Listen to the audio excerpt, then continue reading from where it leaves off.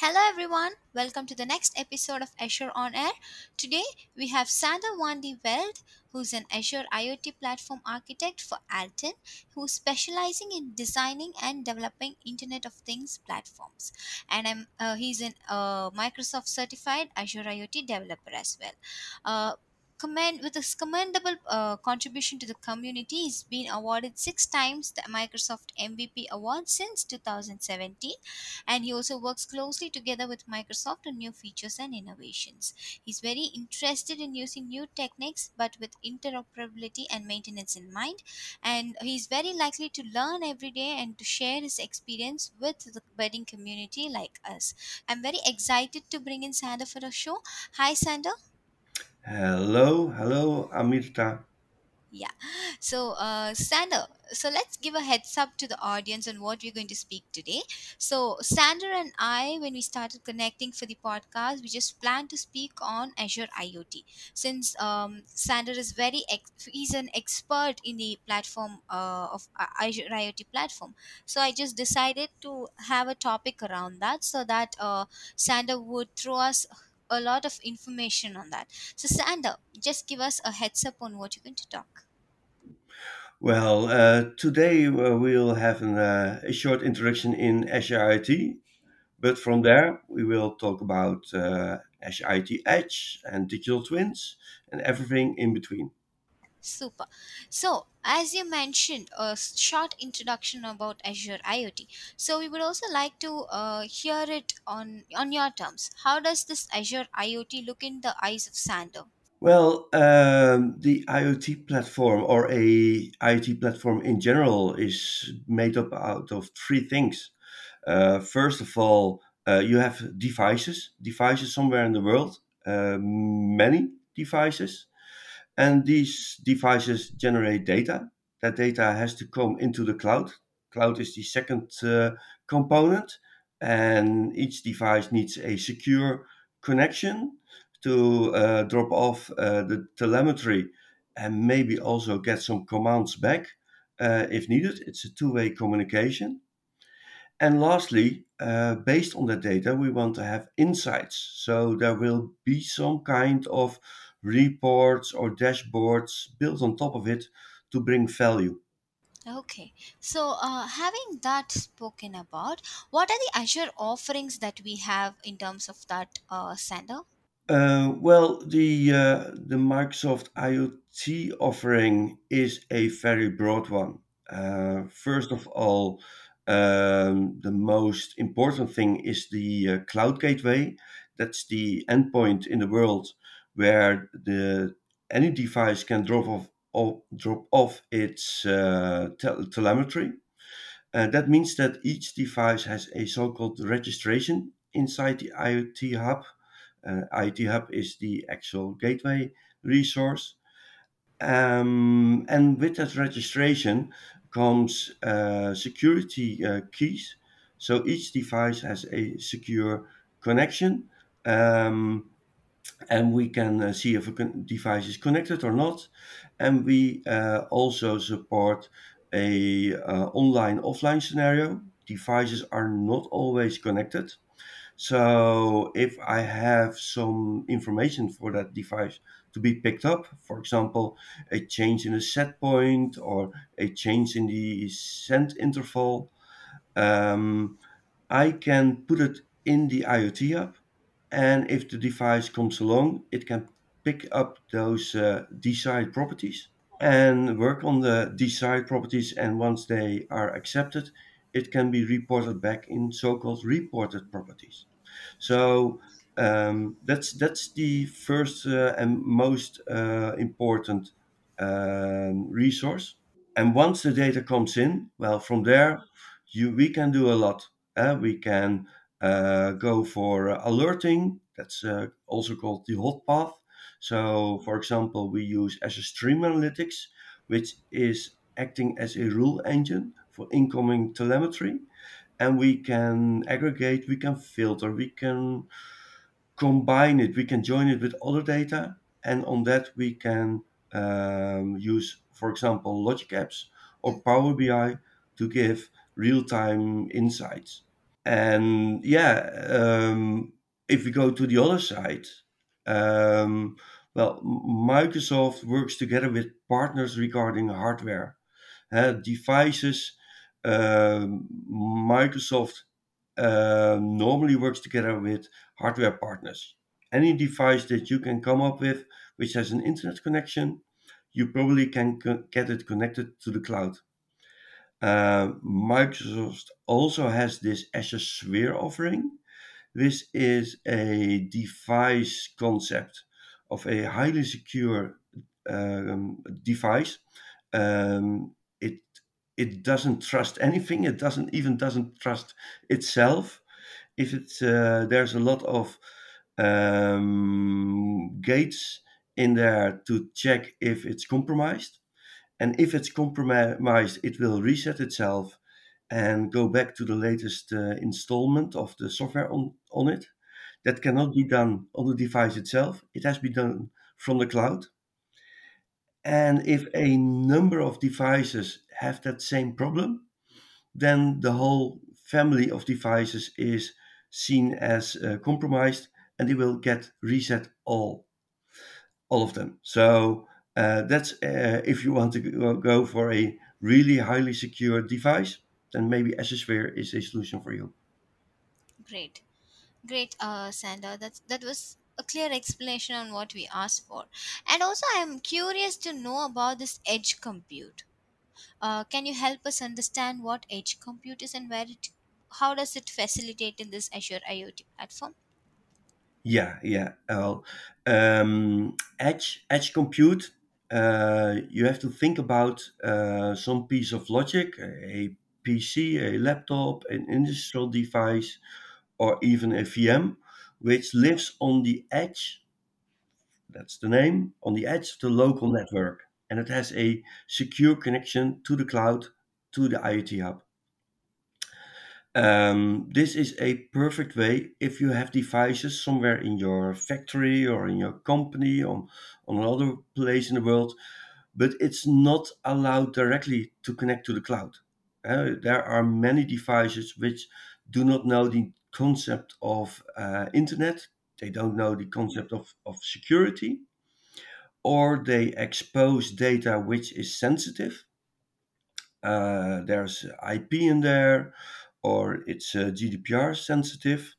Um, then you can use the edge compute as a man in the middle, but then in a positive way, which connects to the devices on the local network, does something with the data that's coming in, and tries to drop it off in the cloud if needed, based on the logic that you run on the edge. That's nice. So, you just mentioned that it's based on the data it's handling. So, there might be the process of data handling, right? Can you just throw us some light on that? Yeah, well, I already mentioned that it's quite common to work together if in the cloud with the IoT hub, that you want to react directly on data, that there are alerts. That's called the hot path, and that's typically done with Azure Stream Analytics together with Logic apps or other solutions like something with WebSockets. Hey, within a second or millisecond, near real time, you can react on incoming data. But on the other hand, there's maybe also coming in data which doesn't have value yet. There, it's telemetry. It's something that you think it's important, but well, it's not quite clear now. So what you typically do is you drop it off in some cold storage. That's called the cold path, and that could be just a data lake or blob storage, or nowadays what we see a lot is Azure Data Explorer, which is a perfect way to store huge amounts of data, and to store it in a price wise way. And once that data is stored in your Azure Data Explorer, it's there. You can leave it there, or you can try to figure out and do some investigations on the data and try to figure out if there's a trend or an anomaly, and that's done with the custom query language.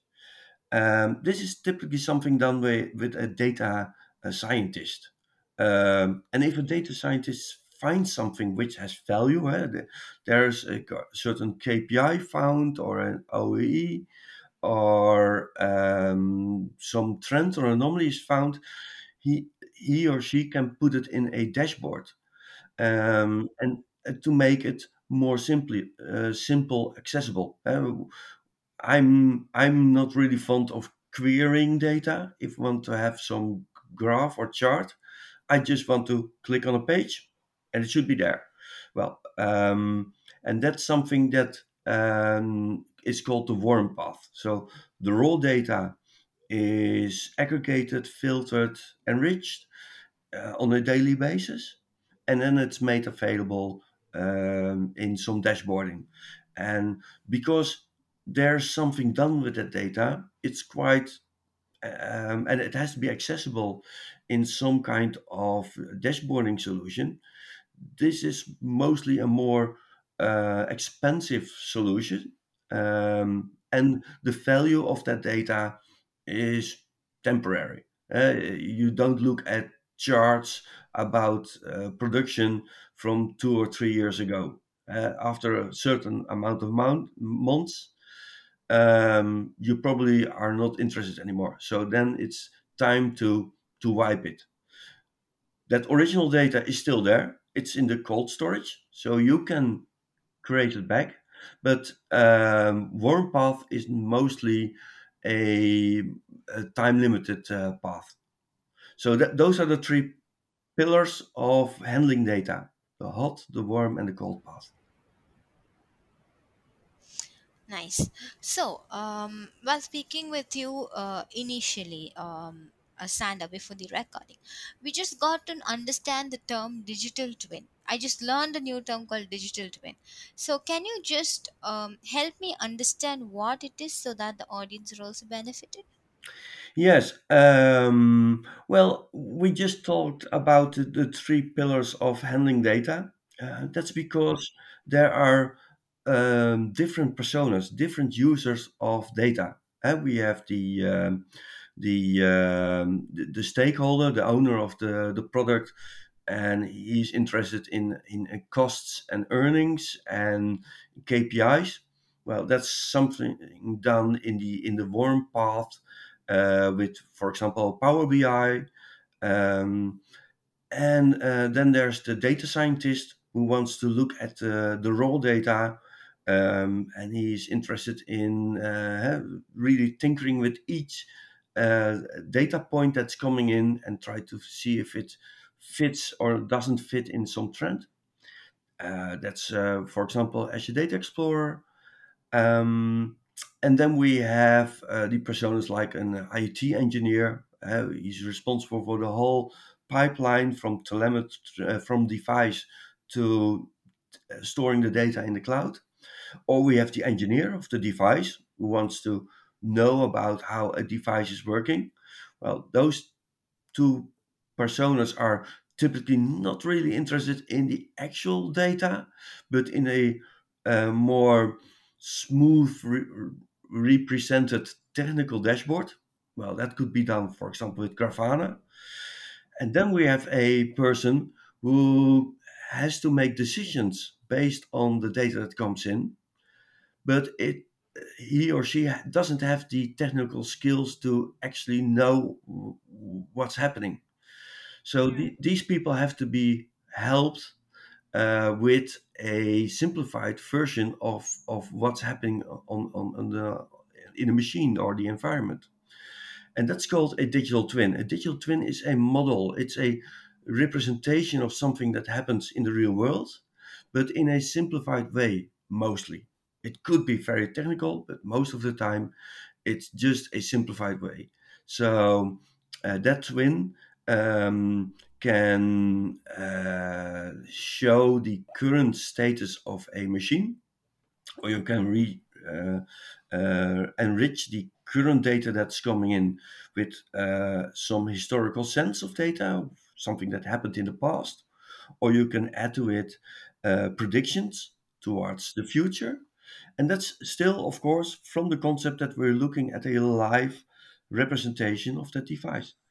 Well, once you have that from one twin, from one device, well, most of the time devices are interrelated, and twins are also interrelated. They have a parent, like a machine is living on a production line, and a production line is living in a building, and a building is one of many buildings of the same company. So we can have a hierarchy.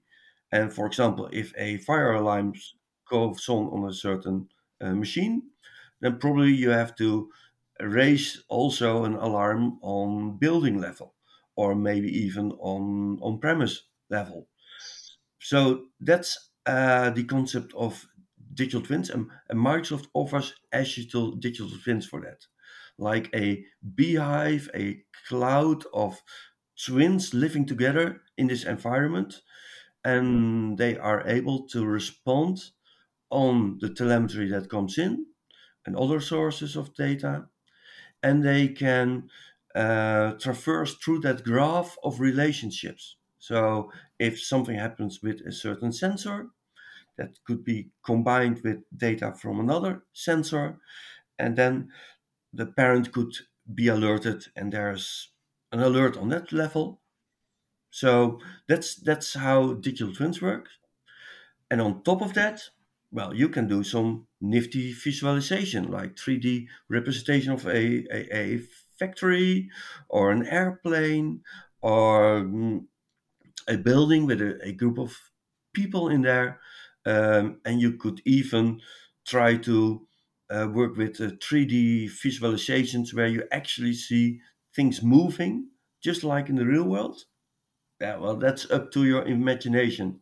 If you put a HoloLens on that, that would be really, really great. Yeah, so that sounds really interesting, especially the last part which you mentioned about the 3D figuring and all that.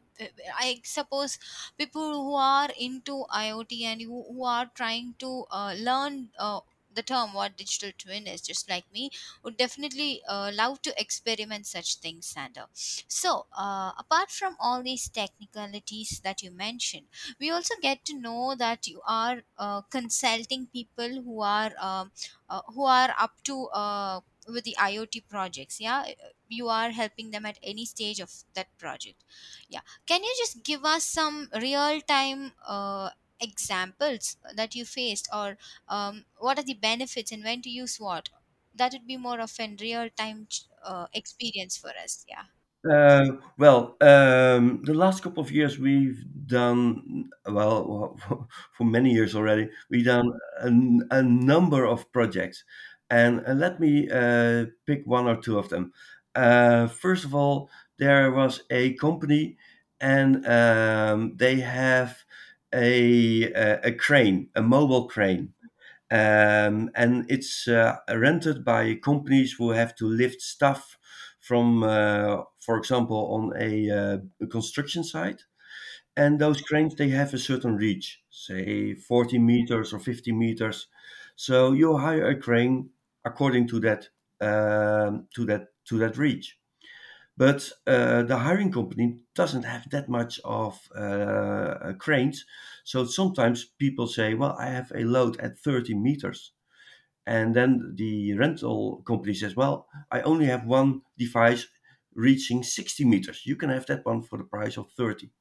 But then you will see that in the end, there's always something to do at 60 meters. So that means more time, more stress on the operator, because he's doing stuff which is not according to the offering, and there's some risk involved, of course. And well, the device will worn out more quickly.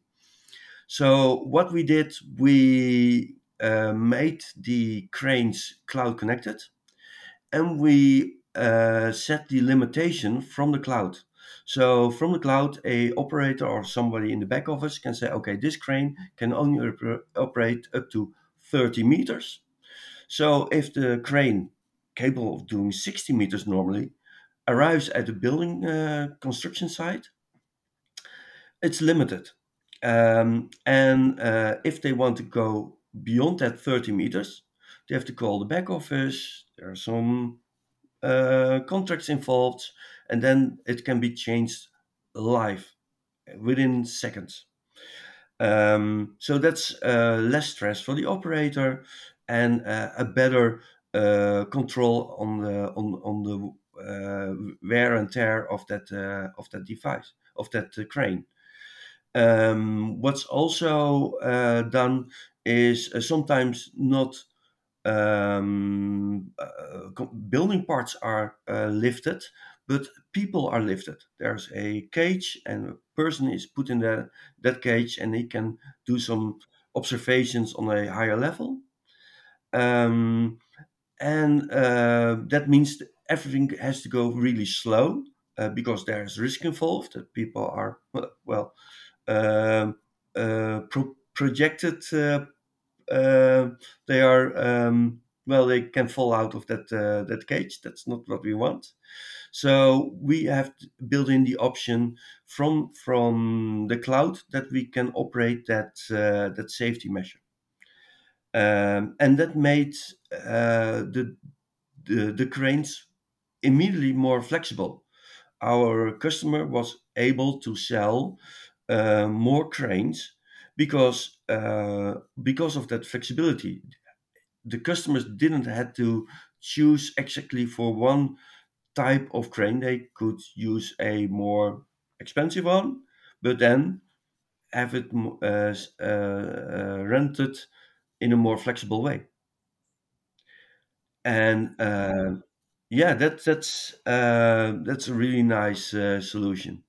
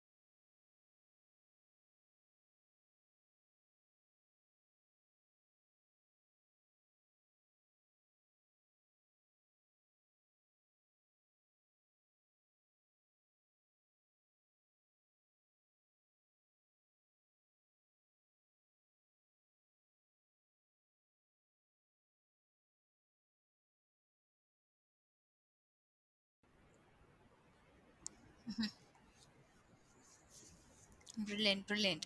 So that is an amazing real-time use case that brought us to an interesting world of Azure IoT. So I'm really excited that so many learnings are up for us in the Azure IoT platform, and I'm also going to start my learning on that as well after this session. So thanks a lot, Sander. That was a very fruitful session. We had a lot of learnings, lot of understanding about what Azure IoT is and its branches around surrounding it. So, what are your thoughts about the beginners in the community? How do you want to help them? What are the tips that you could give them? Well, if you're interested in IoT, in Azure IoT, there is a certification program from Microsoft. It's called the AZ220 Azure IoT Developer Specialty.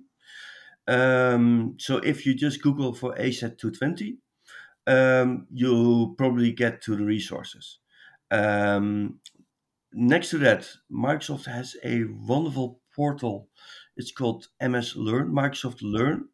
There you can find hundreds or thousands of learning modules, really nice modules with examples and even in most of the cases free Azure access. So you can actually try out what you have learned. But there's also a Q&A section there where you can ask questions, and I spend a fair amount of my time answering questions over there.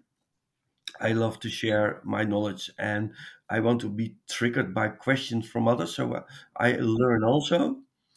And of course, I have a blog. So if you Google my name, you probably will find my blog. And I try to blog about Azure IoT in the broader sense.